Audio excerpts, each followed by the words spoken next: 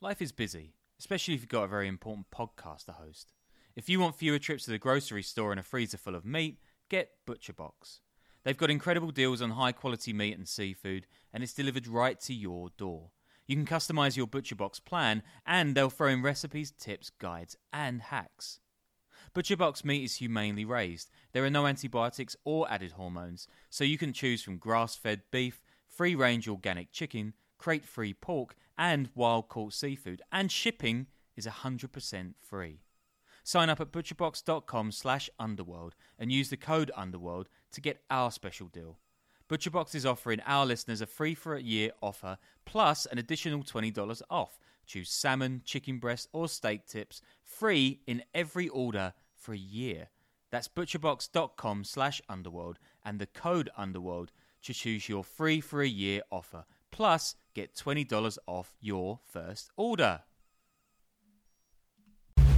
The information that I am providing today is coming from higher dimensional consciousnesses. Things got so weird during 2020, and it wasn't just the QAnon conspiracy theorists. This New Age channel told us that Donald Trump is a massive and powerful light worker. A light worker? And then what about this Oprah-endorsed, best-selling feminist health icon talking about heavy metals that are in vaccines that make our bodies literally into an antenna with 5G? As we continued studying what we now call conspirituality, it only got more intense. This is the cult of Baphomet. This is Molochite worshipping stuff. It gets very gory in the basement. And it culminated with that shaman dude showing up at the Capitol insurrection.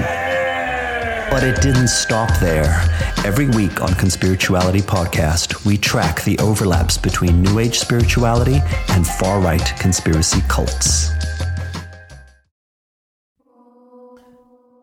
It's August 2014 in Marbella, Spain, late night, and there's little noise outside the villa of Gary Hutch and Daniel Kinahan, but crickets and the sound of former boxer Jamie Moore shuffling, half-drunk, up the driveway. Moore, a champion light middleweight from Salford, England, won 32 of 37 pro bouts, a down-to-earth lad, the so-called fighter's fighter. He's best known for a brutal fight against compatriot Matthew Macklin back in 2006, Fight of the Year in tons of magazines, a slugfest that won the hearts and minds of fans all over the world. Moore is retired, but his former opponent Macklin back then wanted him in his own corner after that epic battle and has brought him to the famed Macklin's Gym Marbella, or MGM, to coach him and other prospects for the big time. The MGM isn't just any other gym, and not just for the long strips of bars on the Costa del Sol that attract hundreds of thousands of holiday and merrymakers each year. Its equipment is top of the range, coaches among the best in the world. It does charity work, and there's even an upstairs bar called Sloncha where trainers and pals can take the edge off after a tough day on the bags. At the top of the MGM tree are Hutch and Kinahan. They're two millionaire boxing fans and promoters and all-round party animals whose largesse is murky to say the least. They're often out on the town driving luxury cars and spending long nights at Sloncha and the Strip. Moore and his clique know them simply as friends. To others, though, they're mortal enemies. The guys at MGM work hard and play hard, and Moore has been hitting the beach beers hard. So when he rocks up at the villa late into the night and he sees a shadowy figure standing in front of him wearing a Frankenstein mask, the first thought in his head is that it's just another laddie joke. When he sees the pistol pointed at him, he begins to sober up a tiny bit. "You know what?" he says at the masked intruder. "That's not even funny."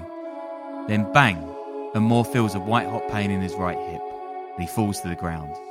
More bullets fly. One hits his leg. Blood is pouring out of the two wounds. Moore hears a car's ignition fire and bolt away. Moore is close to death, and he knows it. "I thought I was finished, and it's the emptiest, most horrible feeling ever," Moore later tells British newspaper The Guardian. His wife Colleen is 7 months pregnant with his first child, a girl. "I felt helpless and lonely," he says, "lying on a driveway at night bleeding to death. I thought, I can't die here. How am I going to leave my kids with no dad?" Moore can't stand up. The bleeding's too strong and he could lose consciousness at any moment. Instead, he reaches for his phone, laid on the ground, and dials 911. He doesn't even know if that's the emergency number in Spain, but it works. Moore's drifting in and out, but he tells the operator to track his phone. 25 minutes later, an ambulance shows. Moore remembers looking up at the EMT. "Please," he begs her, "don't let me die." In the hospital, doctors operate on Moore to remove one of the bullets and stop the bleeding. It's only just missed a major artery. A few millimetres over, and Moore would be DOA. As it happens, he just survives. "When I woke, I felt delirious seeing all those nurses," he says. "But I was happy too. Yes, I'm alive." Some people think the attempted hit has to do with Moore's reputation in the ring, but it's not. It's got almost nothing to do with him, but it has everything to do with boxing, and beyond that, the two men at the top of the MGM's ranks who've been blurring the lines between boxing and organised crime more than almost anybody in the sport's long history. Welcome to the Underworld Podcast.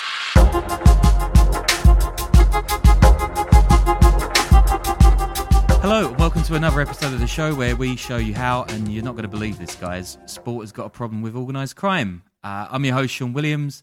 My podcast wife, Danny Goldie's probably on a flatbed somewhere between Dnipro and Mariupol, hitchhiking and tweeting his way across Ukraine.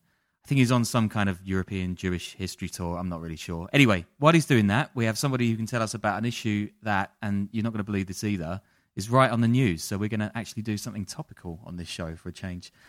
Nicola Tallant is an Irish journalist and author and podcaster who last year wrote Clash of the Clans, which is an amazing account of Irish organised crime, centering on the Hutch-Kinahan feud, which we got into in one of our first ever episodes like 25 years ago or however long we've been doing this. So first of all, a massive shout out to Nicola. Welcome to the show. Thanks, Sean. Yeah, it's a pleasure to have you here. So we're actually on the news, which is a weird feeling for us. Last month, Daniel Kinahan, that's the Dublin-born son of famous gangster Christy Kinahan, he was sanctioned by the US Treasury as a cocaine kingpin and violent criminal with a reward of up to $5 million for his capture.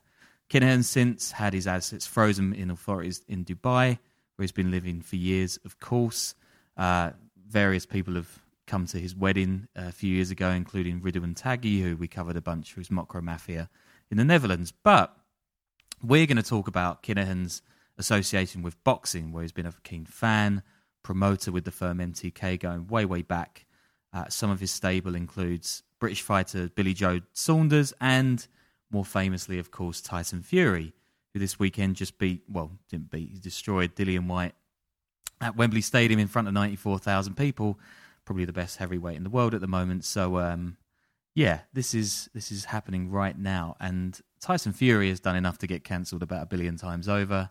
I'd probably urge people to see what he has to say about women and various things, but it's his connections to the mob which have been making headlines. Something he says is, quote, "none of my business," except they literally are his business. So, yeah, again, welcome to the show, Nicola, and I wonder if you can start by telling us a bit more about MTK and Tyson Fury and how he's linked to this sort of major drug kingpin that's been called out by the Treasury. Well, you set the scene there really in your introduction when you told the story of the shooting of Jamie Moore in Marbella, and Moore was at that time staying with Daniel Kinahan in his villa. He was over training in the club, which was then known as MGM Marbella. It had been set up in around 2012 by Matthew Macklin and his very good friend Daniel Kinahan.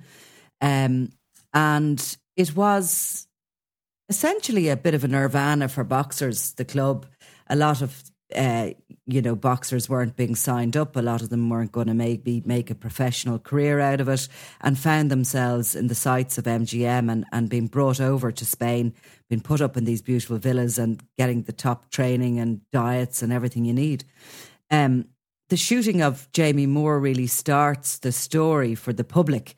The rise of the Kinahan mafia had been going on for a long time, but that shooting in 2014 really sort of should have alerted boxing to what was going on behind the scenes. Now, that's a long time ago, isn't it? But and here we are today only talking about it. So Jamie Moore returned to England after that shooting. MGM, the club he was working in, continued. And a year later, there was a shooting of the aforementioned Gary Hutch, who had been not so much involved in boxing, I think more a boxing fan. He would have maybe trained at that gym, but he was the kind of the criminal business partner of Daniel Kinahan. There had been an enormous growth of the Kinahan mafia since they left Ireland around the turn of the century. They had started out as street dealers here in Dublin.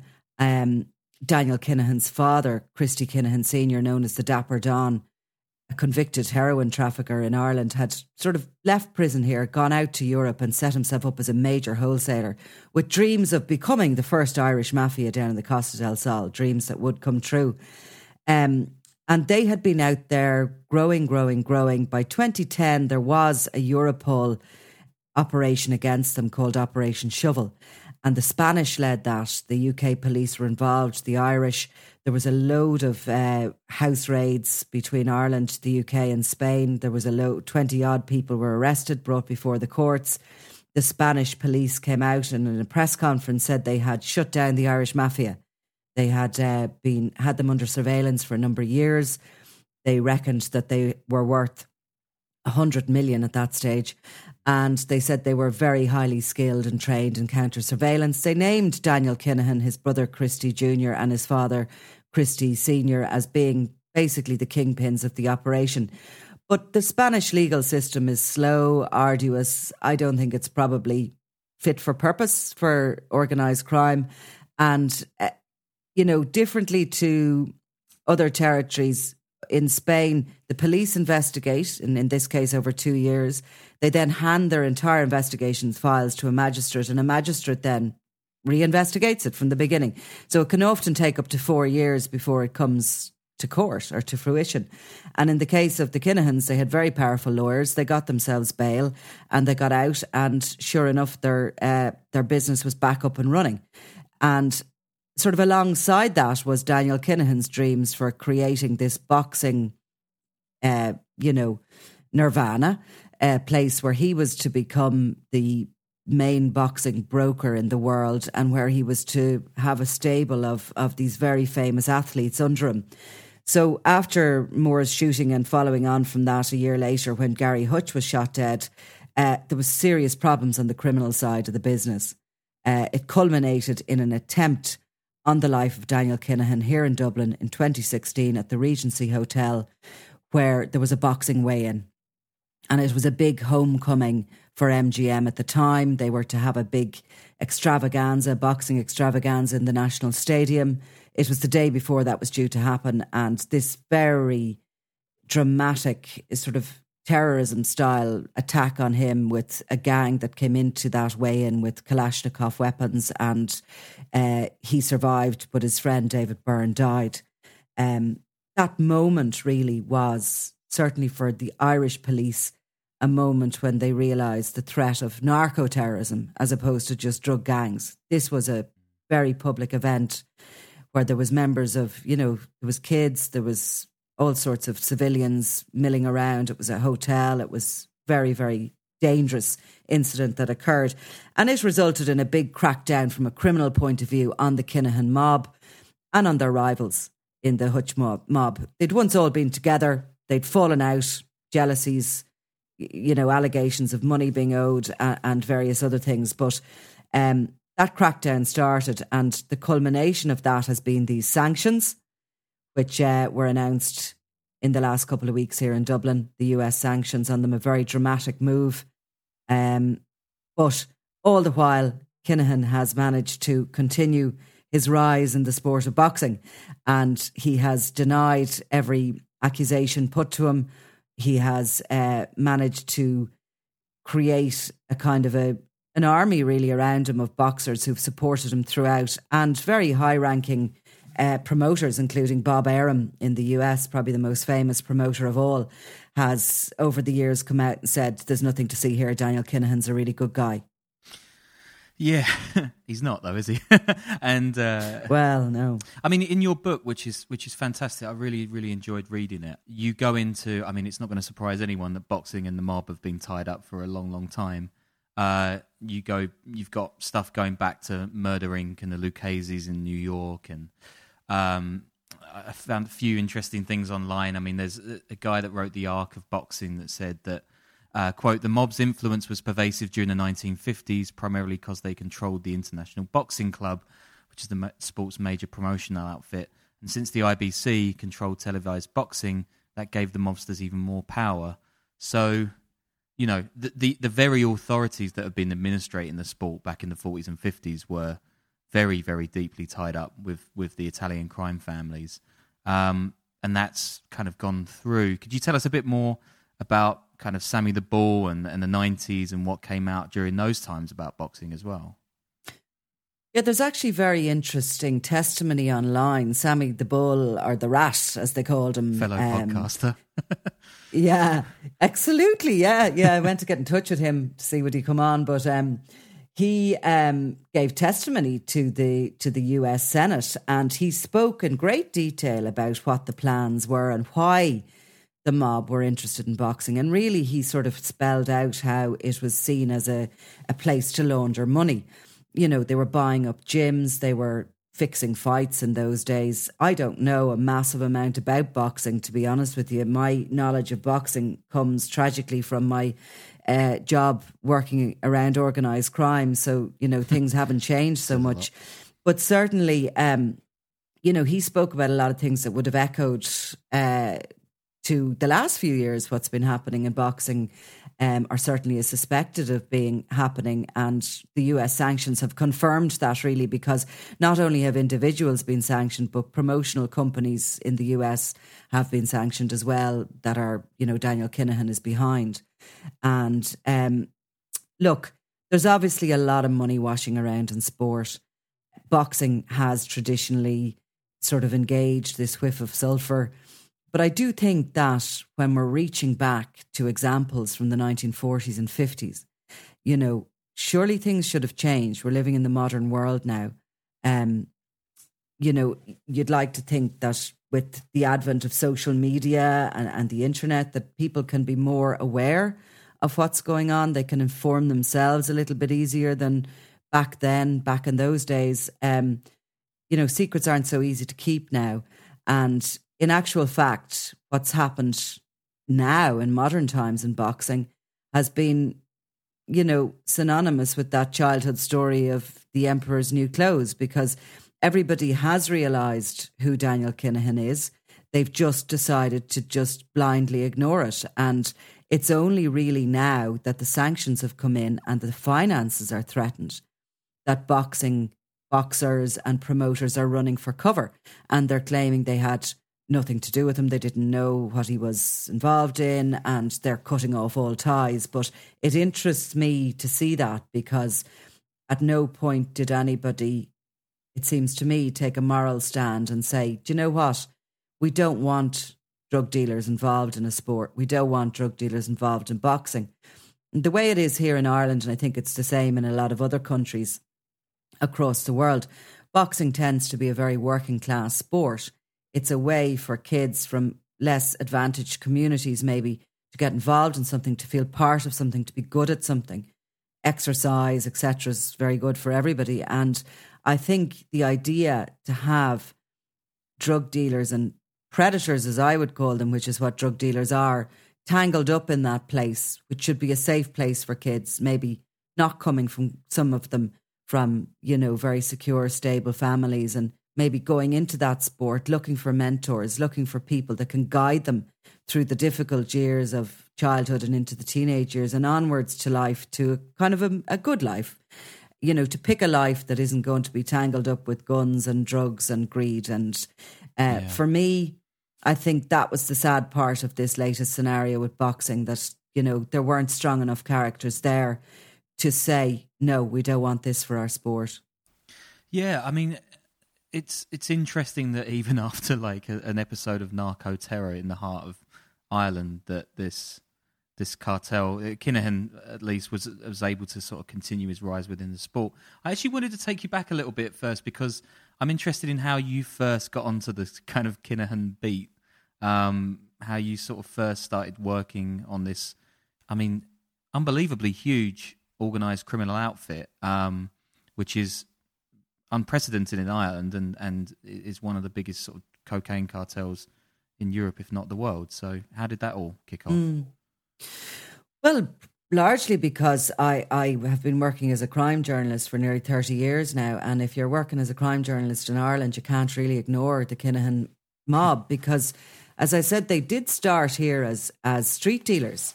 And that's what's quite extraordinary. You know, in 2010, the Spanish tell us they're worth 100 million and they've shut them down. 2022, the US tell us they're worth $1 billion and they're still going. And really, when they started off in Dublin in the late 90s and early 2000s, they were selling deals of coke. You know, I don't think Daniel Kinahan was ever very hands-on. I think he was born slightly with a silver spoon in his mouth because of his father being so prolific in the drug scene. To bring you back to, I suppose, the 1980s in Dublin and Ireland, we had a heroin epidemic here. There was quite a big recession. There had been certain planning decisions made prior to that where a lot of kind of more underprivileged people would have been living in tenement houses in Dublin, which were totally unfit for purpose, and large housing estates and flat complexes had been built very quickly in order to house them and get them out of those dangerous homes. But they hadn't put up the structures around them. They hadn't put in the proper, you know, schooling and the proper social structures. And like vast amounts of people unemployed with no prospects were all housed together in what basically became ghettos. It was depressing times. And at the same time, heroin was arriving in Europe and it was coming in cheap. And there was a particular individual called Larry Dunn, who would have been the first godfather of crime here in Dublin, who saw an opportunity and he started to buy that heroin and pump it into those working class estates. And it caught on like never before. Heroin always, sort of in my view, people who take heroin maybe do it to kind of, they're in pain in some way. There's some trauma there.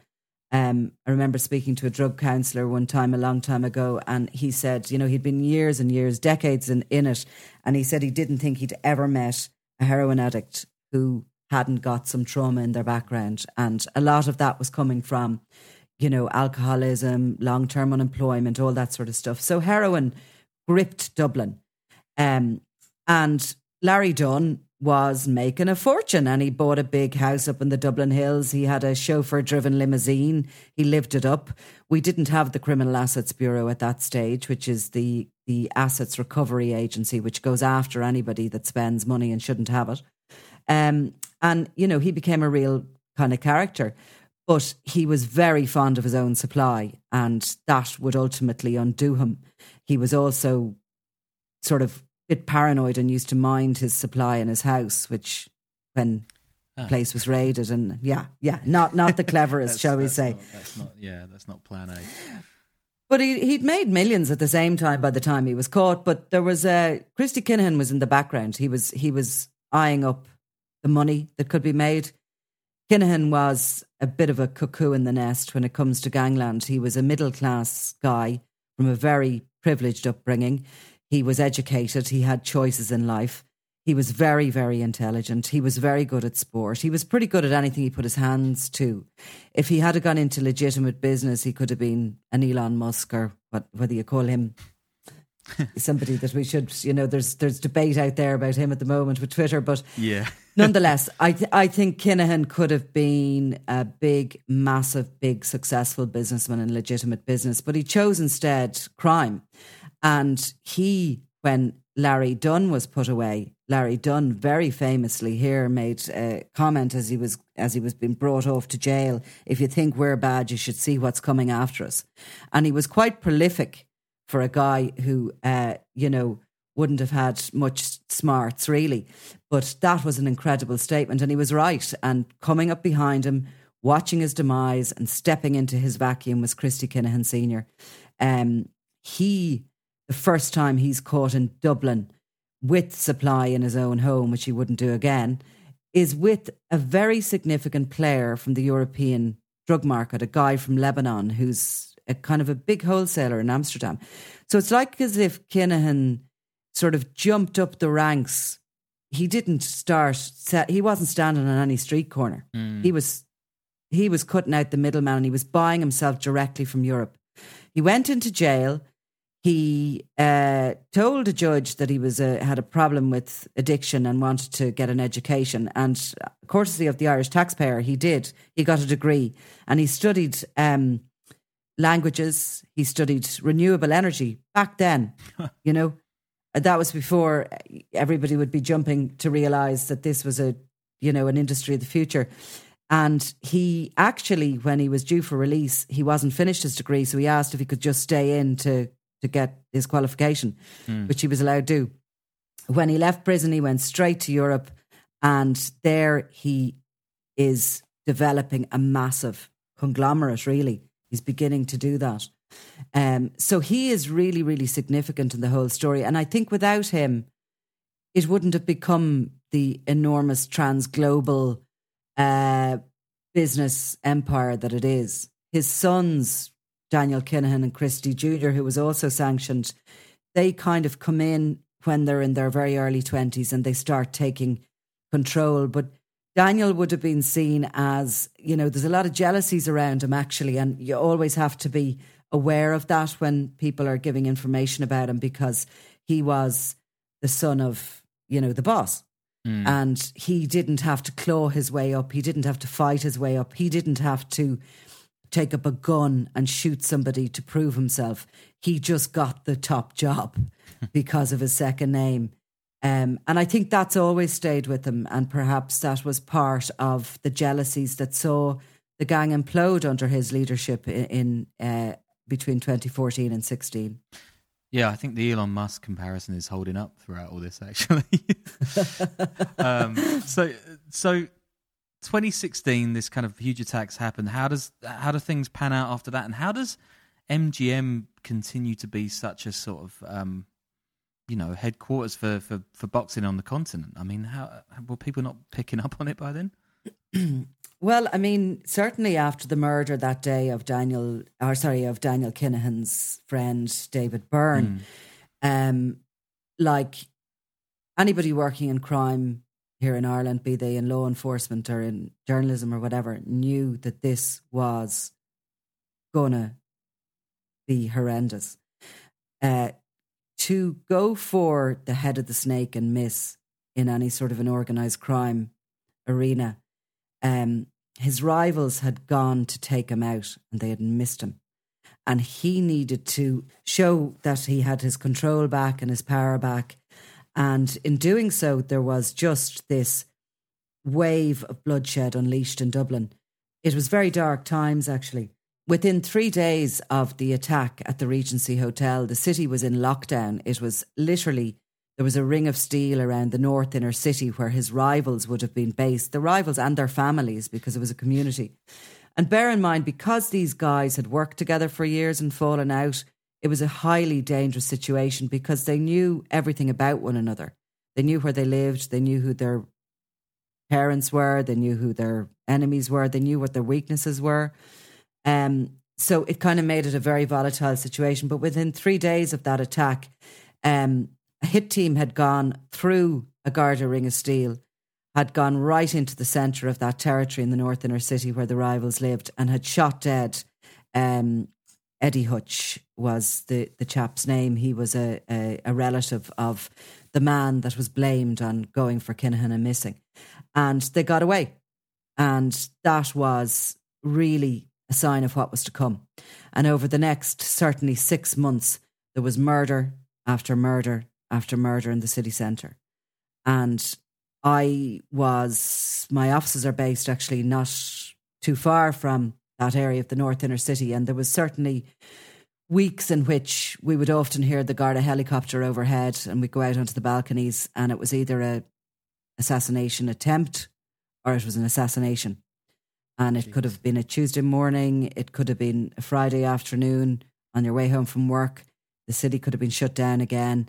It was horrendous and it was a show of strength. And as a kind of warfare, what the Kinahan mob did was they not only sent in their hitmen and their hit teams to kill, but they also put neighbours and members of the community on retainers that were living around their rivals. And they divided and destroyed that community, which was always sort of impoverished, I suppose, a little bit chancery. There was always a lot of individuals in the area that were kind of, they would have come up stealing from the docks and selling mattresses or whatever that came off the freight containers that they might have nicked. But it was always a community nonetheless. And there was always people there. And the women in particular of the community would have always taken somebody in if they were hard on their luck. And they stuck together, the North Inner City. But the blood money that was pumped into the community has destroyed it forever, because I suppose you'd have had a lot of people there, maybe with addiction problems, maybe people who owed the Kinahan crew money, maybe people who were just frightened of them. And they were telling on their neighbours every time they went out, every time they moved. And as I say, there was all these murders. This evidence would later come out in court about how, safe houses were used or spotter houses were used, and they were previously, had grown up with the victims and had been school friends of them, but they had turned to the Kinahan side. And it was bad. And it was also, again, that word narco-terrorism was being used a lot. The threat of organised crime was previously watered down as such in Ireland in 1996 when the journalist Veronica Guerin was killed, and the full powers of the state came against the criminal gang that had directed her murder. The Criminal Assets Bureau had been set up, and, we were keeping a lid on it as such. Nobody can control organised crime, but there was certainly a lid being kept on it. And this was a realisation that these guys felt untouchable. And in a way they were, because they had migrated from these shores a long time. They had first migrated to Spain, as I say, and after about 2016, after this crackdown started on them in Ireland, they migrated again to the United Arab Emirates. They left Spain for good and never returned. MGM continued operating. Many other boxers were signed, including ex-Irish and English Olympians. The company carried on regardless. In September of 2016, the Regency shooting happened in the February. The police, the Guardia Civil, along with their Irish counterparts, raided the gym, and they arrested a guy called James Quinn, who was subsequently tried and convicted of the murder of Gary Hutch, who was killed in the 2015, and really whose murder was the reason they went for Kinahan in the Regency. But the gym was raided and the gym continued going. I found that was the start of my sort of jaw dropping with it, that why is nobody saying anything here? Surely this raid, is something that is significant to boxing, but no, it was ignored. The gym and its intellectual rights moved to Dubai around the same time Daniel Kinahan did. In about 2017, there was an announcement that MGM had been sold. Now, at some point just before that, there had been some legal challenge by MGM in Vegas about the name, and there had been a settlement and they had changed the name to MTK. But we were told outright Kinahan and Macklin had sold up. They'd sold to a woman called Sandra Vaughan. She was the new owner. They'd nothing to do with it. It had literally, the decks had been cleared. But if you're a crime journalist, Sandra Vaughan wasn't that unfamiliar, and she had mingled around the sidelines with them before. And the idea that it was now based in Dubai and was a neighbour of Daniel Kinahan was sort of a little bit questionable as well. It's the third act of any respected gangster that you wind up in Dubai, and then you get a villa on the beach, and then eventually the US Treasury is the one who puts out a PR about you, and then that's when things start to fall apart, perhaps. But when you've spoken to people in the sport about these links that you've been covering for years and years going back, what's the reaction? Do you get stonewalled? Do people actually kind of admit that there's this sort of very strong link with cocaine importation across Europe? Very few people in the sport have been speaking about it at all. And the boxing journalists have been on a different trajectory. I can slightly understand them because MTK has become a very powerful force in boxing. But I think, it's been funny. I work for a newspaper called the Sunday World in Dublin, which is a very much a tabloid newspaper full of crime in the front pages and sport in the back. And often over the years, we'd have a story about Macklin and the mob, or, how, the Kinahan crime group were travelling to the States en masse to support Macklin. And in the back, they'd have the story about who Macklin was going to KO and no mention of the mob. And that's the way it went. I think the sports journalists, the boxing journalists were very much, under no illusion that if they started moving into this territory, they were going to be banned. And they were. MTK issued a ban on the Irish media for a year from 2017. I think Sandra Vaughan, one of her first roles she took as CEO of the company was to come out. She had a pink silk pussy bow blouse on her and her hair up and glasses on her, I recall. And she did an interview with IFL TV, which was sponsored by MTK. And she told them that the Irish media were basically very pesky, very annoying, wouldn't stop mentioning Daniel Kinahan, and therefore they were being banned. Now, that didn't bother me or any of my crime journalist comrades, because we didn't really need to speak to boxers to know what, or nor did we need to attend boxing bouts. But the Irish boxing media were banned. They weren't allowed to interview anybody that was signed to MTK. And bear in mind, most of the biggest boxers this side of the world were with them at that stage. So they were very proactive in trying to shut down the media and trying to gag it. And that actually comes all the way from the top, from Christy Kinahan Sr. In recent weeks, I have been privy to some social media he has been on in recent years while moonlighting as an aviation broker in Dubai.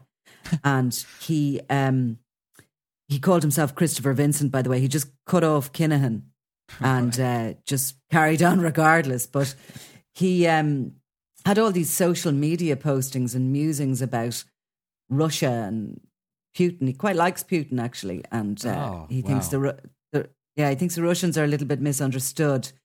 He's anti-vax, and he is one of these conspiracy theorists, anti-mainstream media.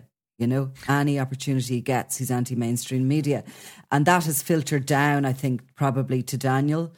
And then onwards, I think MTK thought they could just control the narrative in, banning journalists from their fights. Therefore, people were going to have to start being nice about them. In recent years, I don't know whether you realise this or not, but it was last year, I think, or it was maybe around the time of the Panorama documentary, the BBC documentary, because that came out and that really put the focus on the influence of organised crime in boxing. But after that, there was a lot of pro-Kinahan propaganda, really, from some of the boxers and stuff. But Billy Joe Saunders, who's an English boxer and who was signed up, he contacted me on direct messages, and he was sort of chatting away about, why are you so bitter or something. And then he asked me, did I want to do an interview with Daniel Kinahan? And he said that I could come to Dubai, and it was Valentine's Day was coming up, so maybe we could go on a bit of a date, me and Daniel, and have a little chat over dinner. And lovely, yeah. And that I'd find him a really nice guy and stuff. So I just replied businesslike that I said, look, I'm prepared to do a podcast with him. We can record at both ends so nobody can be accused of being unfair. Because, if I was going to write a piece, I could do an interview and I could take and lose what I wanted out of it. So in the interest of fairness, I suggested this. So he came back to me and he said he could arrange it if I wrote something positive about Daniel Kinahan first. And that, that was obviously a strategy that they thought was going to work. And, it's an extraordinary thing to think that a crime gang can believe that they can, that they can direct the media. Yeah. The same media that they're sort of admonishing all the time for presumably lying about everything under the sun. So. But, in a way, like, they did, and boxing backed them, really, because I think the boxing correspondents have been, to do that job, you need to be able to have your contacts within boxing, and you need to be the one who's given the interview, and et cetera, and you need to be ringside to report well on any of these things.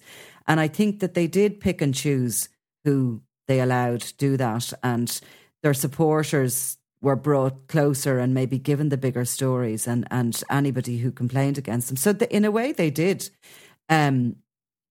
Putin-style tactics, shall we say. They did try to shut down, not being funny about it, but they did try to control the media. And, and then in a way that worked for them because they were able to lean on the positive stories and show them and kind of point to them as reasons why they were okay. Yeah, and I mean, first, I guess he's got a future maybe in Chechen boxing or MMA, right? Well, MTK have folded in the last few days. They have announced that they've closed down. They lasted, I think, 10 days after the sanctions, or certainly a week. The US Treasury came in with these sanctions. I mean, you couldn't have anything more powerful to happen. It's been an incredible piece of behind-the-scenes policing, really, because this wasn't just a quick PR exercise by law enforcement to get themselves out there and to get named and be on television. This was a very long, drawn-out plan to deconstruct a trans-global mafia. And, it is, in a way, it's not the end. It's the beginning of the end, I think I'd say. But what the plan was, so they could have brought in Kinahan, or attempted to, and his father and his brother, and jailed them, but the show would have gone on in the background. I think what they've actually done is they have created a new blueprint for policing globally. And that is cooperation, intelligence sharing, and using what each country has to fight against organised crime. So the sanctions will ultimately strangle they will cut off their oxygen, which is their finances. The power of the US forced the UAE to freeze their assets. That happened within a week. And obviously showed that the UAE weren't just friends anymore, that they were going to politically move with the US as opposed to protect a gang of criminals. So the Kinahans would always have escape routes planned. My information is they'd be heading deeper into Oman. They will have a lot of investments all over the world. It's not like they have nothing. Yeah. If you and I have nothing, we mightn't be able to pay our mortgage or the electricity bill. Their nothing is a very different figure in the bank account, but they have a lot of investments in West Africa, in China and Russia, etc. So they will have squirreled away, certainly, their running away money, and they will have cash reserves to last them. But where do they go? Like, there isn't an infinite amount of places willing to take them in. They've been trying to make ties with Pakistan. There was talk that they were, they could go to Afghanistan. I mean, the name of God, these guys live it up. They live it up. And I can tell you, Afghanistan wouldn't be a place for them to live. No. But nonetheless, they will try to keep on the move. For a long time, they were untouchable. They were so powerful. And the day the sanctions were announced, it struck me that they had become the hunted. And that's where they will remain, in that place until they are eventually brought to justice. I was going to say, I mean, have you faced any, it seems like they're being a bit cuter than to sort of outright threaten you, but have you faced any sort of, worrying or fearful moments following this group around? I mean, your book is about as forensic a look at their history and their operations as you could get, so I'd be surprised if they weren't knocking on your door every now and then. Well, look, they know exactly who I am, and, I'm a pest to them, along with all the other crime journalists, but they don't, the top tier don't exist in this country, and they haven't come back here since 2016. So there's that. In 2016, I did receive quite a serious threat from the ranks of that organisation. I was issued with a Garda information message that there was a credible threat to my life, and that had to be handled. It sort of, like most of these things, abated 2016, and after the Regency was a very volatile time, and there was a lot of people under threat. But I'd always say that as journalists, as crime journalists, we have a job to do, and we're not victims of crime. You know, if anything does come to our door, we're part of massive big media conglomerates. My own company, Media House, a huge big European company.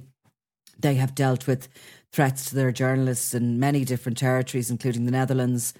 I mean, here in Ireland, definitely, and in other European countries, if there is a threat at all to a journalist, you're surrounded by the powers of the state, by the powers of the Garda Síochána, the police, your own corporate entities. It's not the same. It's what it is, and it usually blows over. It's a blast of nearly publicity. I don't like giving oxygen to it, but I think really it gives you a little bit of an understanding what it's like for people who are actually, you know, being threatened, and understanding without that backup, if you understand me, just how destructive it can be on your life more than anything. But most people who are threatened by the Kinahans and their cohorts have no backup like that whatsoever. And I'm sure they're absolutely terrified. And it's not just a threat, because the reality of what they can do has played out before us 18, 20 times over in this city in a very short period of time.